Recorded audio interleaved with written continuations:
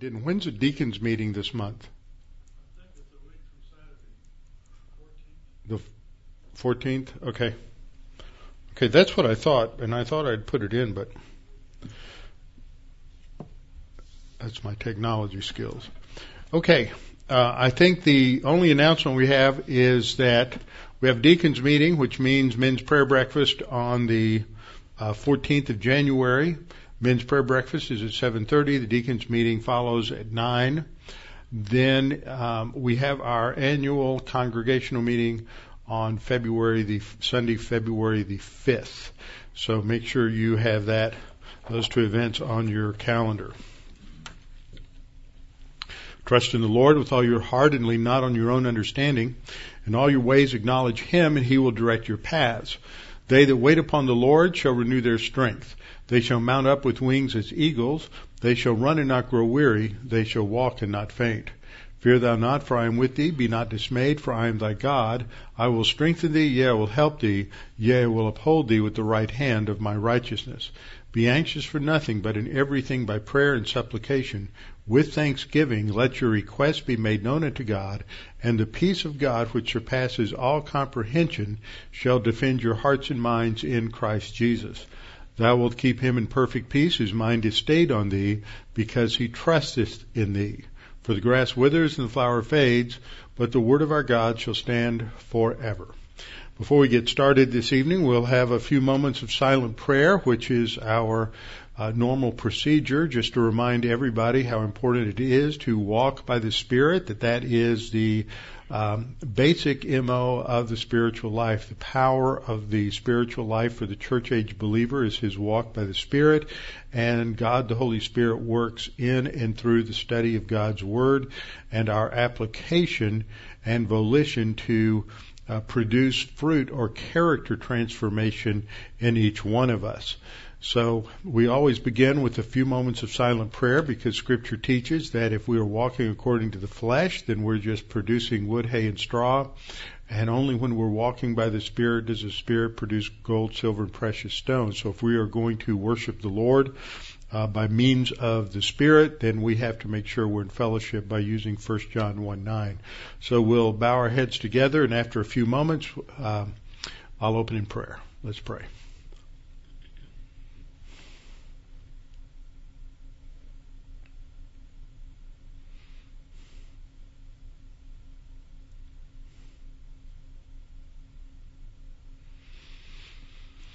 Father, we're thankful for the many ways in which you provide for us and that you have supplied the needs of this congregation. Father, we are also reminded that there are many folks in this congregation that are facing serious physical maladies, some of which keep them from ever getting out or attending church anymore. We're thankful for them. We're thankful for their testimony. We're thankful for the way you continue to work in our lives, even when we reach that stage in life when we're no longer able to get out. Father, we're thankful for many in this congregation who are tremendously positive, both in terms of the study of your word and application, and who endeavor to reach out into the culture to communicate the gospel, to challenge others. And we pray that we all would be more sensitive to that as we come in our study week after week, that we may be thoroughly equipped for every good work. Father, we pray that you would help us to understand all the things we study tonight. We pray in Christ's name. Amen. We're continuing our study in 1 Peter chapter 3, and tonight we're going to look at verse 6. Up to this point, we have been focusing, because the first 5 verses of 1 Peter 3 deal with the wives and their relationship to husbands. And now in one verse, Peter is going to talk about the husband's responsibility. Paul has a lot more to say about the husbands, and one of the fascinating things about actually both passages is the correlation that both writers bring out between the marriage and the analog to Jesus Christ in his relationship to the church. So tonight we're going to look at verse 6, and we're going to look at husbands. Now, just to remind you a little bit about the context. In the context, we have to go back to verse 17. Verse 17, we have this verse: honor all people, love the brotherhood, fear God, honor the king. And those 4 words that I have underlined there in the original are all in the imperative mood. Those are all commands. And it's really interesting the way Peter has this laid out, because what we see following this in main statements related to servants, related to wives, related to husbands, are commands that they're translated as commands, but they're actually not commands. The question that should come in any of our minds whenever we read a command in Scripture is the question, well, how do I do that? How do I go about transforming my mind? How do I go about changing my behavior? How do I go about living the Christian life? And so the question is, how do we implement these 4 commands? How exactly are we to honor all people? How exactly are we to love the brotherhood? How exactly are we to fear God, and how exactly are we to honor the king? Now notice in this opening command, which comes at the end of a paragraph, back in verse 17, we have the word honor used twice. In the Greek, it's the word tome, which means to respect, to honor, to give obedience to somebody, to recognize their authority, and well, in these cases, or in the case of the king, to recognize his authority, and honoring all people. That just showing respect and reverence. I got a real kick this morning out of a Facebook comment on one of my posts that I had made a while back, and it was a political comment. And some of you probably saw it, or may know the person who made it, but I'm not going to mention any names, because what she wrote clearly reflects an attitude that many Christians have. And she said, in relation to dealing with those who are in strong political disagreement with her, that sometimes it's very difficult to remember that because they are also created in the image and likeness of God, that we need to treat them with respect, no matter how idiotic and stupid their political positions are. And that's true in any area of disagreement. We have to remember that the person with whom we are having the disagreement is a person who's created in the image of likeness of God, and we have no idea that down the road we might have an opportunity to be a witness to them, and the fact that we don't treat them with respect as someone created in the image of likeness of God may seriously hinder our ability in the future to be an effective witness to them. That's about as convicting as we're going to get this morning. So we have to come to grips with understanding what it means to honor all people. Subset of that would be, of course, honoring the king. Now, in the structure that's laid out in the following verses, we have 3 basic commands that are translated as commands, but in the Greek they're not imperatives, they're participles, and a participle can be used as a noun, or it can be used to modify a verb. The verb in this case are those imperatives back in verse 17, and the participles are answering the question, how do I honor all people? How do I love the brotherhood? And Peter is taking it and applying it into the framework of the home, the most basic unit in society, marriage and family, the second and third divine institutions. How do we take these broad principles and apply them right where we live, day in and day out, especially in circumstances that may not be pleasant? When a servant is having to deal with a master who is harsh and unjust, or a wife is in the situation where the husband is an unbeliever, and he may be harsh and unjust, or the husband may be married to a wife who is not a believer, and she may even not be in full accord with his Christianity. And so how do you implement this at that time? So in each of these areas within the home, Peter provides direction. How do we honor all people, love the brotherhood, and honor the king? First of all, he says servants, and that you'll see the way that I've translated this participle is as a participle of means, that the servant is to implement these imperatives by being submissive to your masters. That's the sense of this participle. It'd be called a participle of means grammatically. And then in verse 1 of chapter 3, wives likewise, same form of the word. It's a participle. It's not a direct imperative, though it has that sense because it's modifying a main idea back in chapter 2, verse 17. That should be 2:18 there, where it says servants by being submissive to your masters. That's a typo. That should be 2:18. 1 Peter 3:1, wives likewise by being submissive to your husbands. And then in 3:8, husbands likewise by dwelling with them with understanding.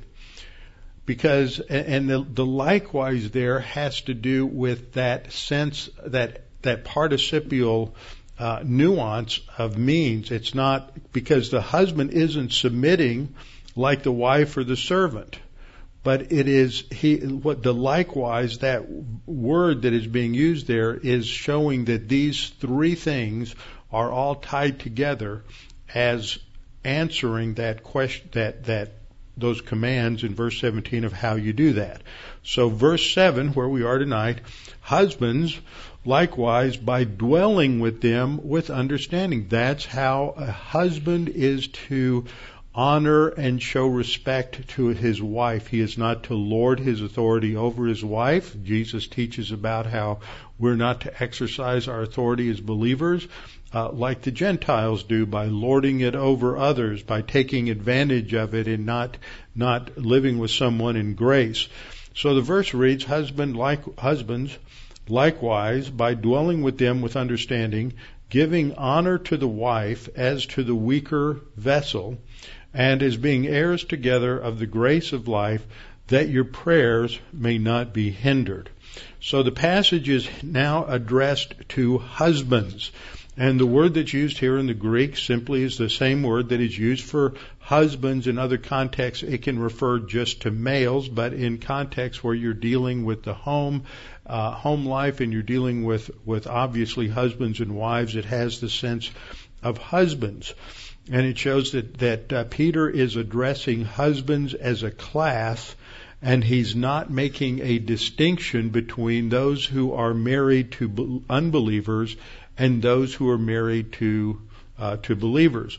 And as I pointed out last time when we were looking at wives, that one of the issues in the home in the Greco-Roman culture was that if the husband had a religion, then it was expected that the wife would have the same religion, the children would have the same religion, everybody would be on board together. And so this would be a situation perhaps where a husband was a believer, and it doesn't necessarily mean that his wife was a believer.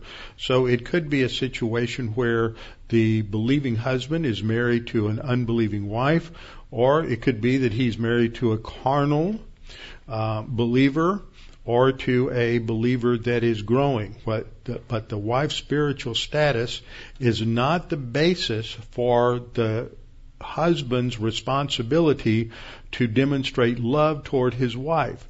Now, if we're going to compare Scripture with Scripture, we always have to be somewhat careful about comparing Scripture with Scripture, because you know that over in 1 Corinthians, Paul talked about beating his body into submission, and then in Ephesians chapter 5, he talked about loving your wife like you love your own body. You can put that together and come up with the wrong conclusion. So you have to be careful where it's legitimate and not legitimate to put Scripture together. And what we see here in verse 7 of Peter is that Peter is telling or giving an example of how the husband is to love his wife. Now, he doesn't use the term, But he uses a description here of how the husband lives with his wife, and he is depicting what that love is. Now, Paul is more precise when he addresses the role of the husband in Ephesians 5:25. So I want to turn there, and you might want to keep your place here in 1 Peter chapter 3, and then we'll come back to it to talk about this critical passage in Ephesians chapter 5. This is really the foundation for understanding roles within the household, and that includes servants, it includes children, includes the roles and responsibilities of the parents. Children don't get addressed until you get down to verse 1. And I'm not going to do a verse by verse as we go through this. I'm just going to hit some of the high points so that you understand what is going on here. First of all, the command is addressed specifically to husbands, and they are commanded to love your wife. That's the agapao, that's the verb on the left. Notice in both places, love your wives, and as Christ loved the church, we have the same verb, the Greek verb agapao. Now, there are three different verbs that are used primarily for love in the New Testament. There's agapao, there's phileo, and there is one use of a compound word with storge, which is related to a mother's love. Storge is related to where we get our word for a stork and how a stork hovers over the young in the nest. And if you've ever been to Greece or that part of the world, one of the first things we noticed when we went a number of years ago is that on the top of almost every telephone pole is an enormous stork's nest. So anybody who talked about storks in relation to mother's love, you understand why that verb entered into the Greek language. They were present everywhere. Everybody understood that. But agapao and phileo are two different words that are sometimes misunderstood. So the command here is a present imperative, and a present imperative always emphasizes the standard operating procedure. An aorist imperative, which is a past tense, but it doesn't have a past meaning in an imperative mood, emphasizes something. It's more of a staccato. It's more of a right now priority. Whereas a present imperative is over time, and it's a standard operating procedure. Husbands are to love your wives. This is what is to characterize a husband, not just during the first year, the first 6 months, the beginning of the marriage, but over the course of the 50, 60, 75 years that a couple may be together. But when we ask the question, well, how are we to love our wives? Then Paul gives us an example. And it's not an easy example to follow. It's the example of Christ loving the church. That's a standard. So the model for this kind of love, and the same verb is used for loving one another.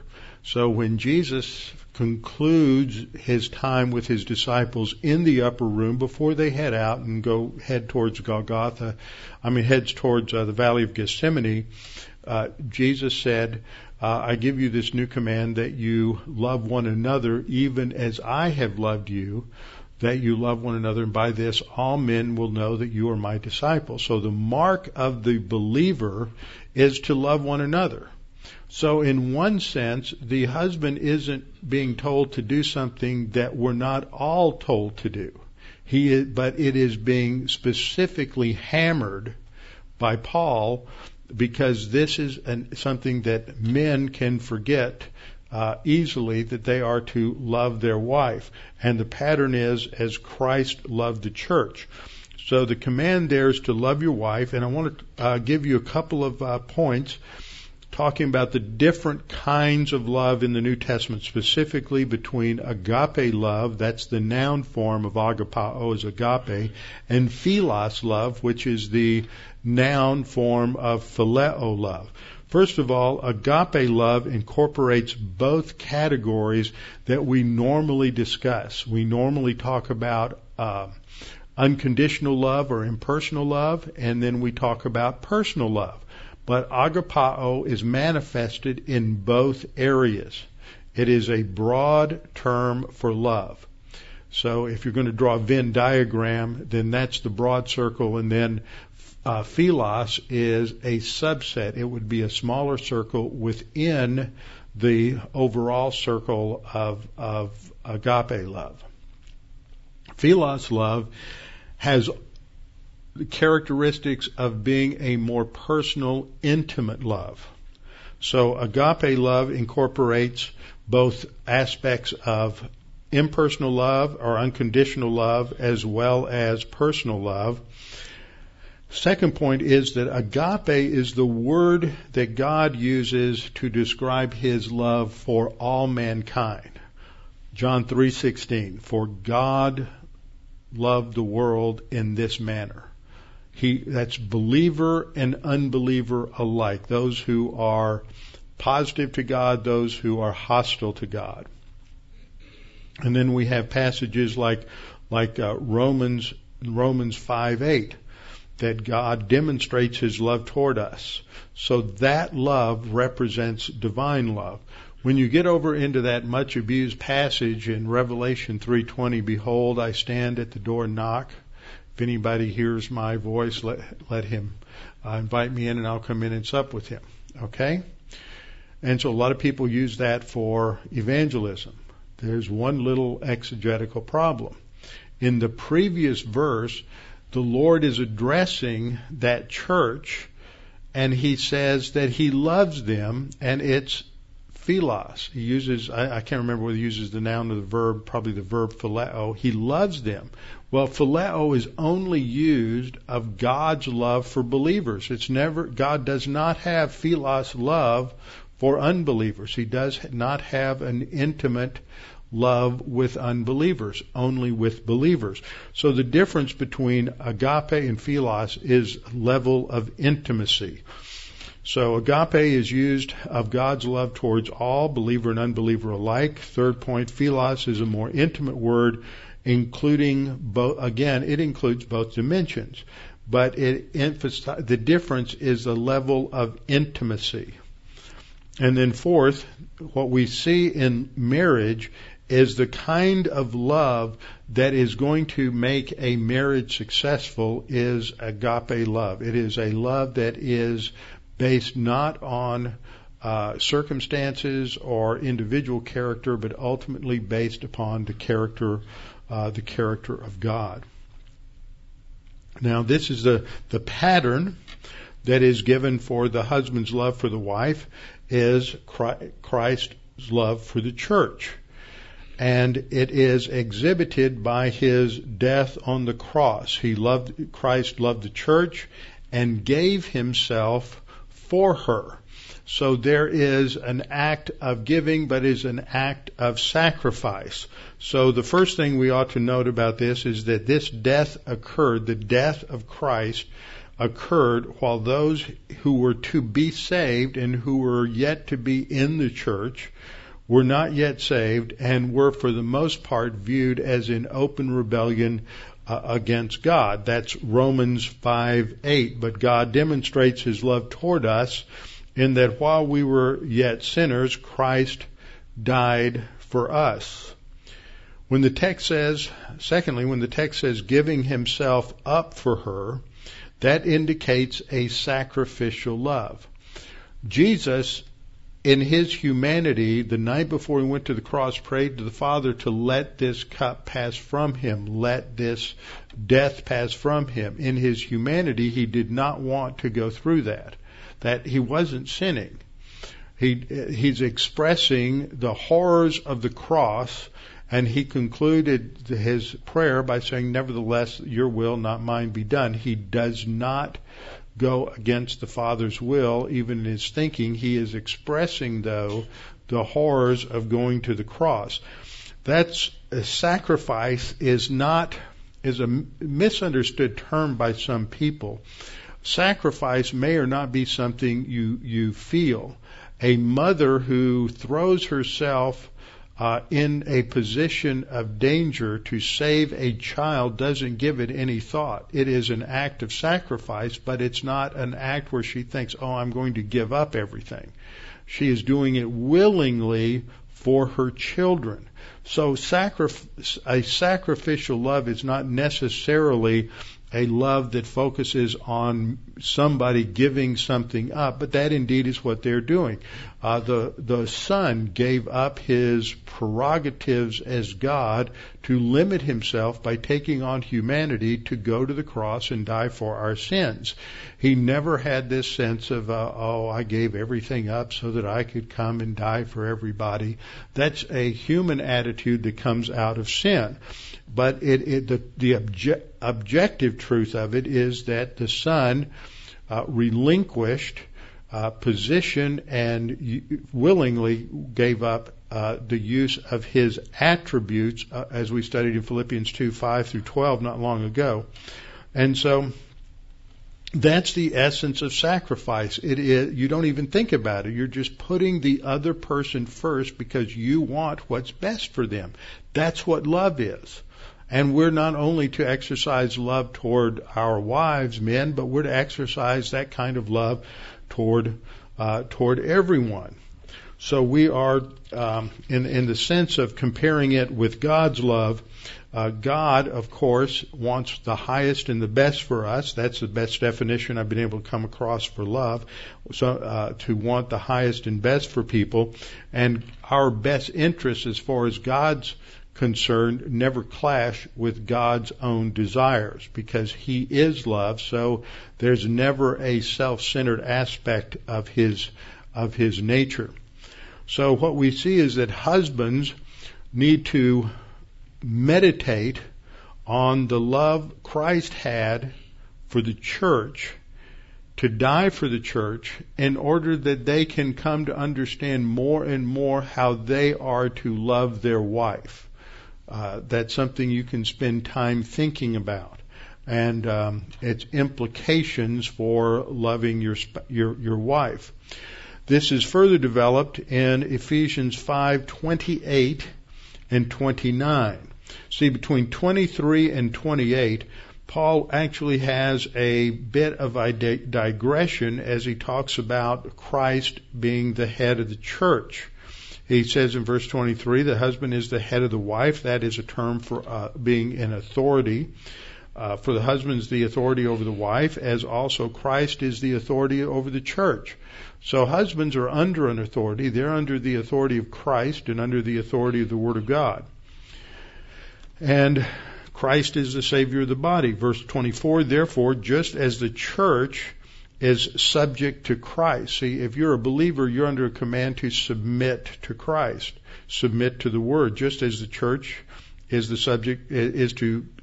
just as the church is subject to Christ, so let the wives be to their own husbands in everything. So it connects that back to wives. So husbands and wives are to mirror the relationship between the church and Christ.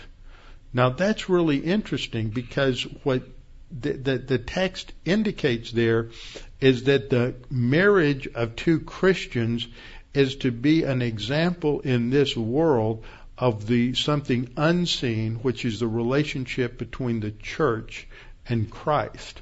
Part of the problem today is that most people don't understand the nature of the church. They don't understand the relationship of the church to Christ. So they don't understand how their marriage is to be a mirror of that. So everything breaks down, because we live in a culture that's become so narcissistic, which is not unique to this generation, by the way. That's the basic orientation of the sin nature. But when there is this self-centeredness and narcissism that is present, then you cannot understand. I mean, the husband and the wife can't understand, because they're so self-absorbed, how their marriage is to reflect the relationship of Christ to the church, and how that is to be a testimony to the angels as well as to other human beings, so that everything that's going on in our lives is somehow tied back to the angelic conflict, and it's tied back to our testimony. And the big problem that we all have is our sin nature just keeps getting in the way. So husbands Verse 25, or to love your wives as Christ loved the church, gave himself for that. And then from 26 on, we have these, we have three, I think there's three purpose clauses here. That he might sanctify and cleanse her with the washing of the water by the word, that he might present her to himself a glorious church, not having spot or wrinkle or any such thing, but that she should be holy and without blemish. So those two verses, 26 and 27, focus on that, what Christ has done for the church. Then when we get to verse 28, Paul says, so husbands ought to love their own wives as their own bodies. And there's a lot of things that guys that we do in terms of, just think about eating. You eat what you want to eat. You come home, you throw open the refrigerator door, you take stuff, you just eat it because it's good for you, it's what you want, you're taking care of your body. But what this is saying is that's natural and normal, but you should think of your wife in that same way. You are to take care of her like you take care of your own body, like you take care of yourself.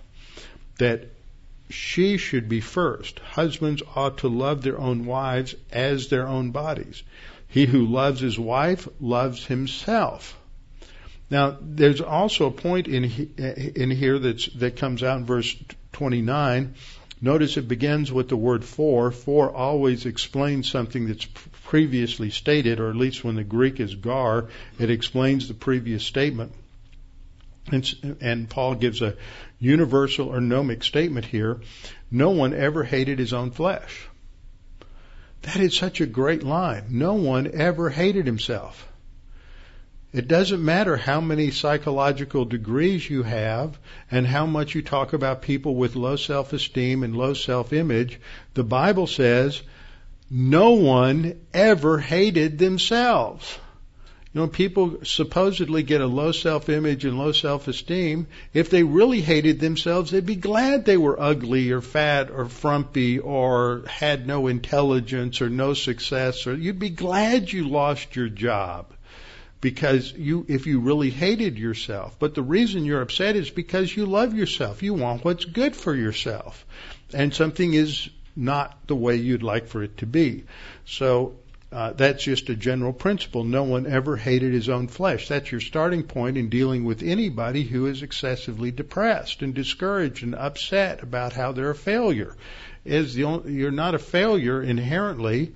You're just upset because you really love yourself. Now that we've established the fact that self-love is dominant, let's develop from there. So no one ever hated his own flesh, but nourishes it and cherishes it. So the modus operandi, the normal status quo for the male and for the female is to nourish and cherish themselves. Well, what you have to do, men, is to transfer that to your wife and nourish and cherish her, and then we have that comparison again, just as the Lord does the church. That's our pattern. That's a high standard. The wives were to submit to their husbands as to the Lord. We are to love our wives as Christ loved the church. Nobody gets off scot-free here. Both patterns are extremely difficult.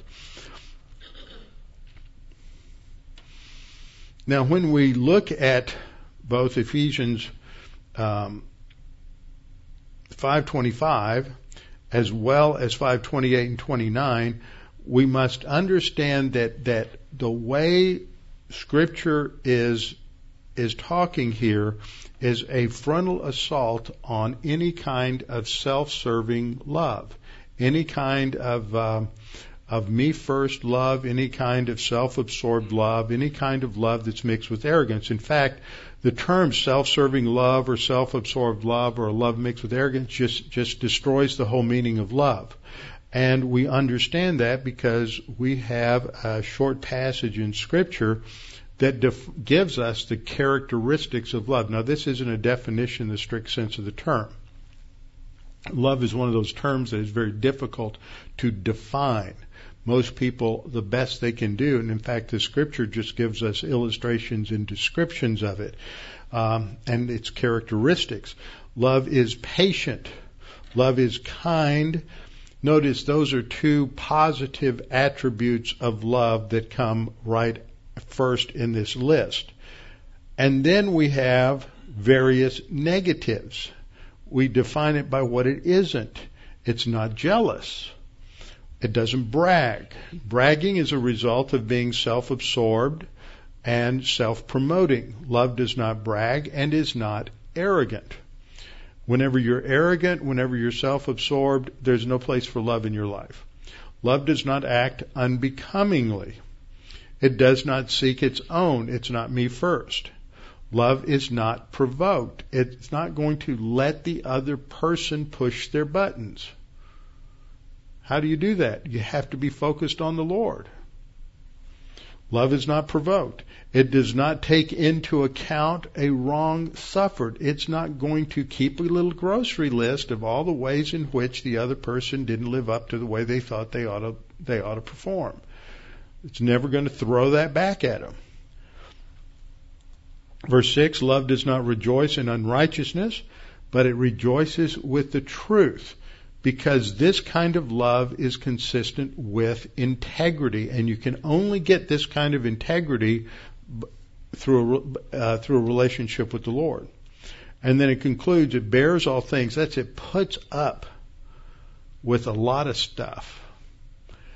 And we all have to do that, because we all put up with stuff that our spouse has as part of their sin nature. That's why when I do premarital counseling, I always say you have to really know the other person and understand their sin nature. Can you live with it? If that other person goes carnal, can you put up with it? If they're carnal for 5, 10, 15 years, can you put up with it? If you can't, then don't marry them, because you can't put up with their sin nature. Bears all things, believes all things, hopes all things, and endures all things. So I want to back up just a minute and do a little comparison. What we see as we talk about this is that one of the benefits of marriage that I have noticed, and God probably designed it this way, is that when you put two sinners together in a house, their sin natures are going to create a certain amount of friction. As they are growing together, if they are both positive and they're growing together in the Lord, God is using each one in the other's life to teach them humility, to teach them grace orientation, to teach them how to apply doctrine. In other words, your spouse is being used by God to help you grow spiritually. And that's true in any marriage. It is a refining process to help those two individuals grow and mature in the Lord. So that's involved. Now, when we look at this description of love in 1 Corinthians 13, 4 and following, the first thing that Paul says, of course, he's talking about love. So the first noun is love. He says love is patient. The Greek word there is makrothemia. Now, where else do you think we find love and patience linked together? Galatians 5:22. The fruit of the Spirit is love, joy, peace, patience. There's our word. Makrothemia. Makrothemia is a fruit of the Spirit. Love is a fruit of the Spirit. This kind of love is developed from your spiritual growth. Patience, long-suffering, which means to suffer a long time. 5 minutes in an hour and a week or 2 weeks is not a long time. I've known some people who've had to suffer a long time. That's called patience, endurance. Love is patient. Love is kind. Love is kind. This is a verb, Christouomi here, but the noun form, Christetos, is the word that's translated kind in the fruit of the Spirit. So fruit of the Spirit is love, joy, peace, patience, kindness. Okay, so these two words here are both part of the fruit of the Spirit. So this characterizes love. Now, at that point, Paul shifts gears, and everything after that is negative. We know what love is because it doesn't have certain characteristics. And even though all of these are not mentioned in the works of the flesh in Galatians 5:18 to 21, several of them are. Love is, you have jealousy and envy and arrogance. All of that are part of the work of the flesh, the sin nature. So what we see in this picture is that the kind of love that that Christ was talking about that should be emulated in every believer's life for everybody, and the kind of love that especially should be there for the husband to the wife, is a fruit of the Spirit. It is not something that you can just manufacture out of your own goodness and your own character. It's something that needs to be developed through your spiritual life and your spiritual walk. So the underlying mandate here for the believer husband is, you better be walking by the Spirit. You better be right with the Lord, and you better be putting into practice what the Scripture says and studying the Word, because that's the only way you can develop the kind of love that should characterize your relationship with your wife. Another thing that is not stated here but is inferred, and that is that the husband who's walking by the Spirit, if his wife is positive, if the husband is walking by the Spirit, developing the fruit of the Spirit, then you're going to have a happy, stable home. But I've always said this in marriage, it takes two people to make a marriage work. But it only takes one person to make it fall apart. If you're married to a spouse that is a carnal believer or an unbeliever, then that person can easily destroy the marriage. But the responsibility of the believer, the believing husband, is to continue to love his wife as Christ loved the church.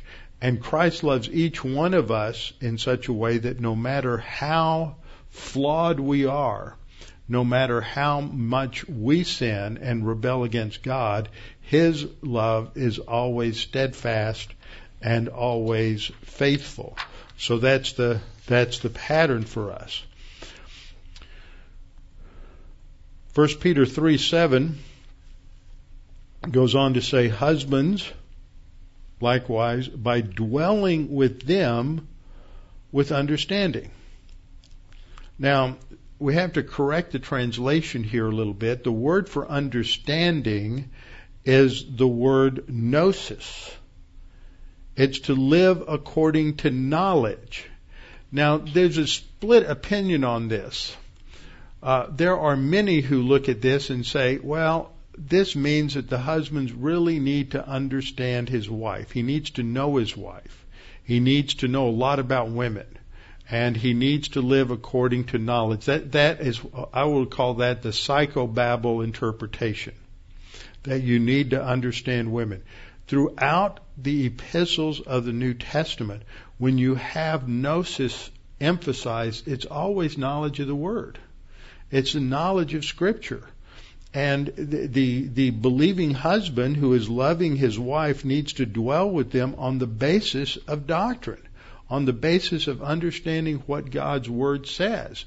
You have to understand, husbands, the doctrine of the sin nature, because you've got one and your wife has one. If you have children, they have sin natures too. And you have to understand what the Scripture says about them, and you have to understand how to deal with them. You have to understand how you are to lead in the home as the husband, and how your wife is to carry out her responsibilities within the home and all. But it all boils down to understanding what the Word of God says. Next thing we see, or next thing I want to cover, just to remind you, you have to understand the problem-solving devices. These spiritual skills, you have to understand confession of sin. I don't know how a marriage can last the first year if you don't understand the doctrine of forgiveness and move on. personally, each one has to confess their own sin and get right with the Lord, and then they have to be willing to forgive and forget with the other person. So we get that from understanding the doctrine of confession of sin. Then we have to walk by the Spirit and be filled by the Spirit. It's interesting that if you look at the Ephesians passage, that in Ephesians 5:18 we have the command to be filled by the Spirit. This is followed by a list of different things that are consequences of being filled with the Spirit, such as speaking to one another in psalms and hymns and spiritual songs, and singing, making melody in your heart to the Lord, giving thanks always for all things, and submitting to one another in the fear of God. At that point, Paul took a break, and then he starts talking about what it means to submit to one another in the fear of God. It's wives being submissive to your husbands, husbands loving your wives, children being obedient to your parents, and fathers not exasperating their children, and slaves being obedient to their masters. That's a result of the filling of the Spirit. So if you're going to go anywhere and have any fruit of the Spirit, love, joy, peace, patience, kindness, the fruit of the Spirit that relates to love, you have to be walking by the Spirit and being filled by the Spirit. This exhibits itself through our use of the faith rest drill. We have to learn to trust God. That you may not recognize this, but whether you're a wife or a husband, your spouse has a sin nature. And there's sometimes when it may take them a while to deal with characteristics of their sin nature. And so you have to trust God and put it in the Lord's hands. Peter will get back to this in 1 Peter 5 by saying, casting all your care upon Him because He cares for you. You have to be grace-oriented. You have to deal with your spouse in grace and in humility. You have to be doctrinally oriented. You have to understand the principles of the Word of God in relation to things I've just mentioned, which has to do with doctrine of sin nature, doctrine of forgiveness, doctrine of love, all of those things. You have to live with a personal sense of destiny, that your marriage today is going to last a while, and it's going to hone and sharpen both of you spiritually, because there's something coming which is the judgment seat of Christ, and that's related to inheritance and rewards. And oh my, that's actually mentioned in the passage in 1 Peter 3:6. Or 3:7, husbands likewise dwell with them with understanding, giving honor to the wife as to the weaker vessel, as being heirs together of the grace of life. So we have to develop that long-term perspective here that we are heirs of grace. And then, of course, what's built on that is our understanding of our personal love for God, our impersonal and unconditional love for all mankind, and our occupation with Christ. And the result of that is we can have joy and peace and stability in our own souls. And a lot of reasons that you have marital problems and marital breakup is because of a sin nature that runs amok, and because of a failure to know any spiritual principles. There's no tranquility in individual souls, so there's no tranquility in the marriage. And it only takes one to mess it all up. One person can be walking with the Lord, and if the other one's not, then you've got a recipe for disaster. So husbands are to dwell with their wives on the basis of knowledge or with knowledge, and then giving honor to the wife.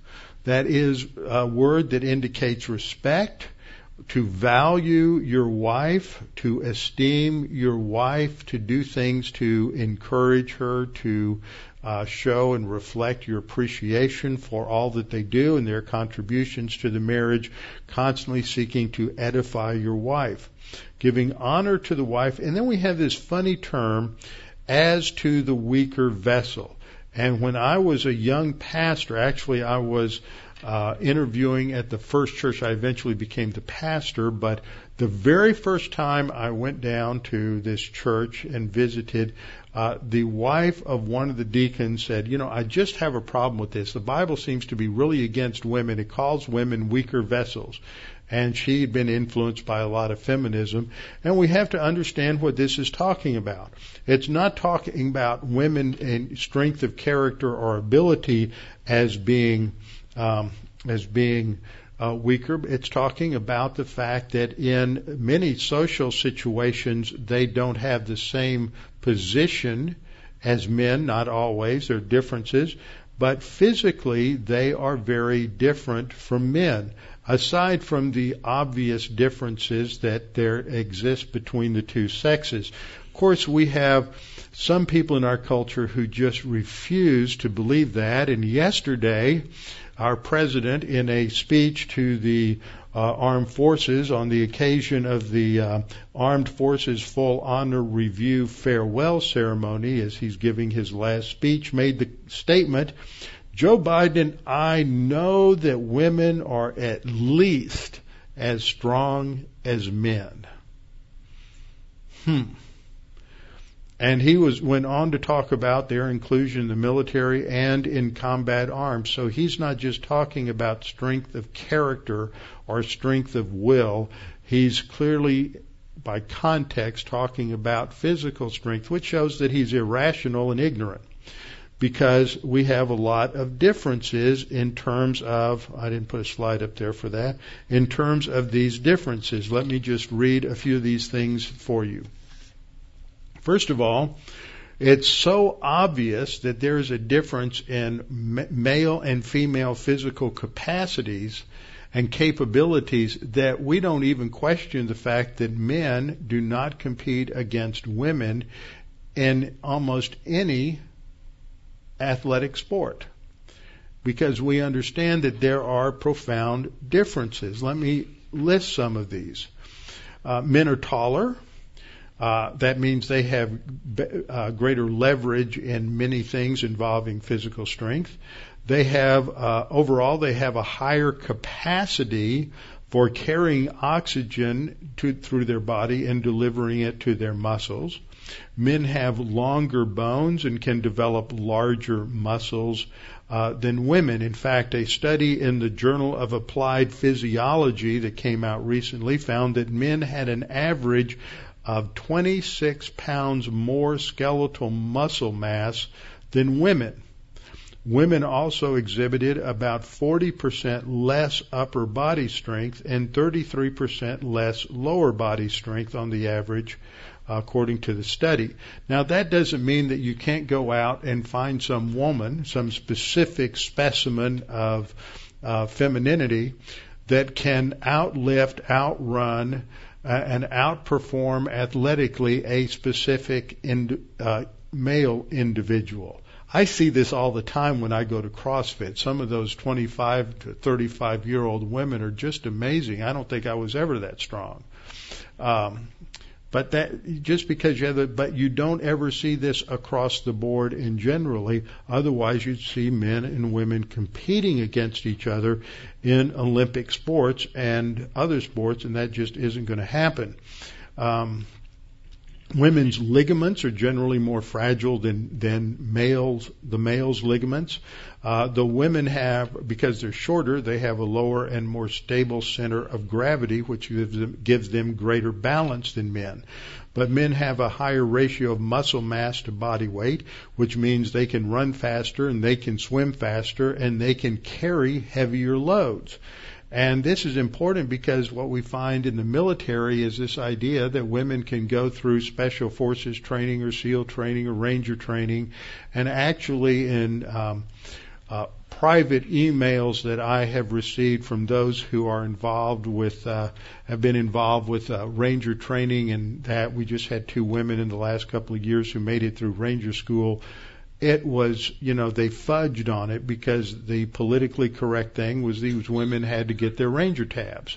But they couldn't do what men can do. And the problem is when you get in a real life combat situation where you've got some guy who can pick up his buddy who's been wounded and put him over his shoulder and carry a 250-pound guy off the field, no 125-pound woman is ever going to be able to do that. They cannot function in the same way that men. Men and women are not interchangeable. And this is the arrogance of much of our modern understanding of the roles of men and women, and that leaks over and is somewhat destructive to understanding marriage. Now we come then to the next to last phrase here, that husbands are to treat their wives with honor as co-heirs together of the grace of life.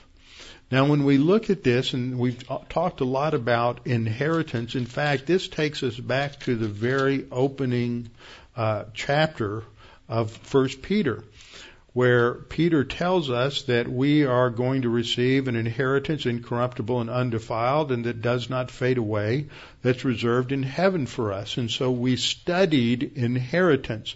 So the question that we need to ask here, because we've talked about two kinds of inheritance, that kind of inheritance that is true for every believer, and that which is true for only those who are growing, maturing believers who are called overcomers in Scripture. So we ask the question, what kind of heir do we have here?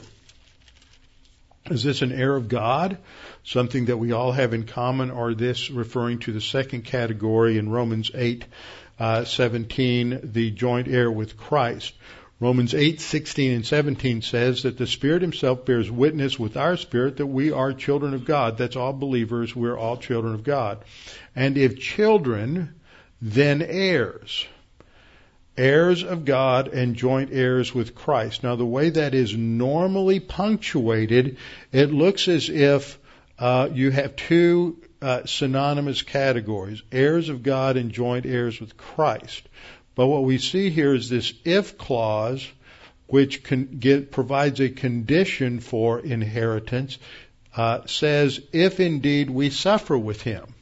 Now, if being an heir of God and a joint heir with Christ is something that's true for every believer, then you can't really get to heaven unless you have faith in Christ and you suffer with Him. Because that's putting suffering as part of that condition from being an heir of God. So I'm going to give you three principles. We've covered the broader doctrine many times, covered this many times. First of all, in some passages, inheritance is related to rewards, limited to some believers, not for all believers. It's what is earned for our spiritual service, our spiritual growth. It's different from salvation. Salvation's a free gift, a reward is earned. Colossians 3:24 says, knowing that from the Lord you will receive the reward of the inheritance. Inheritance is a reward. It's not a free gift. It is done for service. But, point number two, in other passages, our heirship is based on adoption, on sonship. Therefore, inheritance is also related to positional truth, as we see in Galatians 3:29 and Galatians 4:1. But it's really clear in Romans 8:16 and 17. So, the issue is, how do you punctuate it? And that's very important because there's no punctuation in the original Greek. The em dash that we saw in a previous translation I had up here, or the commas, are all done by English editors based on their theology. So here we have a basic sentence. I've used this many times. A woman without her man is nothing. A woman will usually translate the first line, the woman will usually translate the first line with two commas. A woman, without her, man is nothing. Emphasizing that man can't do anything unless he has a woman behind him. But in the second line, you have only one comma. A woman without her man is nothing. That is saying that a woman is nothing unless she has a man. Two different meanings, two opposing meanings based on where you place the commas. So when we look at Romans 8:17, we have to take out this second comma. If Christians, heirs also, heirs of God, and put it over here, comma. That's one kind of heirship, an heir of God that's true for every believer. And in addition to being an heir of God, fellow heirs with Christ if we suffer with Him. So suffering with Christ is a result of growing and maturing and taking on the challenge of being a disciple. We're going to suffer in lots of different ways, small ways, big ways, but this shows that Romans 8:17 has two categories of inheritance. And so what we're talking about in this passage is the first kind, because it's stated that in verse 7 that this is heirs together of the grace of life. So two believers are married together. They're heirs of God. They're heirs of life. They're going to have eternal life, and they are to learn to live together and respect each other. And third point, heirship is related to hope. Titus 3:7, having been justified by His grace, that we should become heirs according to the hope of eternal life. Now, the last phrase in the verse is a warning to husbands that if you don't live with your wife according to knowledge, if you don't give honor and respect to your wife, then your prayers will be hindered. The point that he is making is that your relationship with your spouse, your relationship with your wife is part and parcel of your spiritual life and your spiritual growth. And so that if you're not obeying the Lord in these areas, then you're just stuck out of fellowship until you start applying doctrine to your marriage. So next time we're going to come back. I'm going to see the wrap up in this as we go towards the end of the chapter. Finally, my brethren, finally, all of you be of one mind, having compassion for one another, love as brothers, be tenderhearted, be courteous. That sounds very similar to things that Paul says in Philippians chapter 2, verses 1 through 4. Be of one mind, not returning evil for evil or reviling for reviling, but on the contrary, blessing, knowing that you were called to this, that you may inherit a blessing. See, that's joint heirship with Christ, blessing, inheritance. Takes us right back to 1 Peter 2:17. Honor all people, love the brotherhood, fear God, honor the king. That's how you do it. You do it by, if you're a slave, by submitting to your master. If you're a wife, by submitting to your husband. If you are a husband, by dwelling with your wife, with understanding according to knowledge, and giving honor and respect to your wife. Let's close in prayer. Father, thank you for this opportunity to study these things this evening and to be reminded of the importance that you place on our relationships in the home, and that those are to exhibit and be a testimony of the relationship between Jesus Christ and His church. That we are to be a visible testimony to not only people around us, but also to the angels, and that our testimony of our relationship in our homes will have an eternal impact. Father, we pray that you would challenge us with the truths of these passages we've studied the last few weeks. In Christ's name, amen.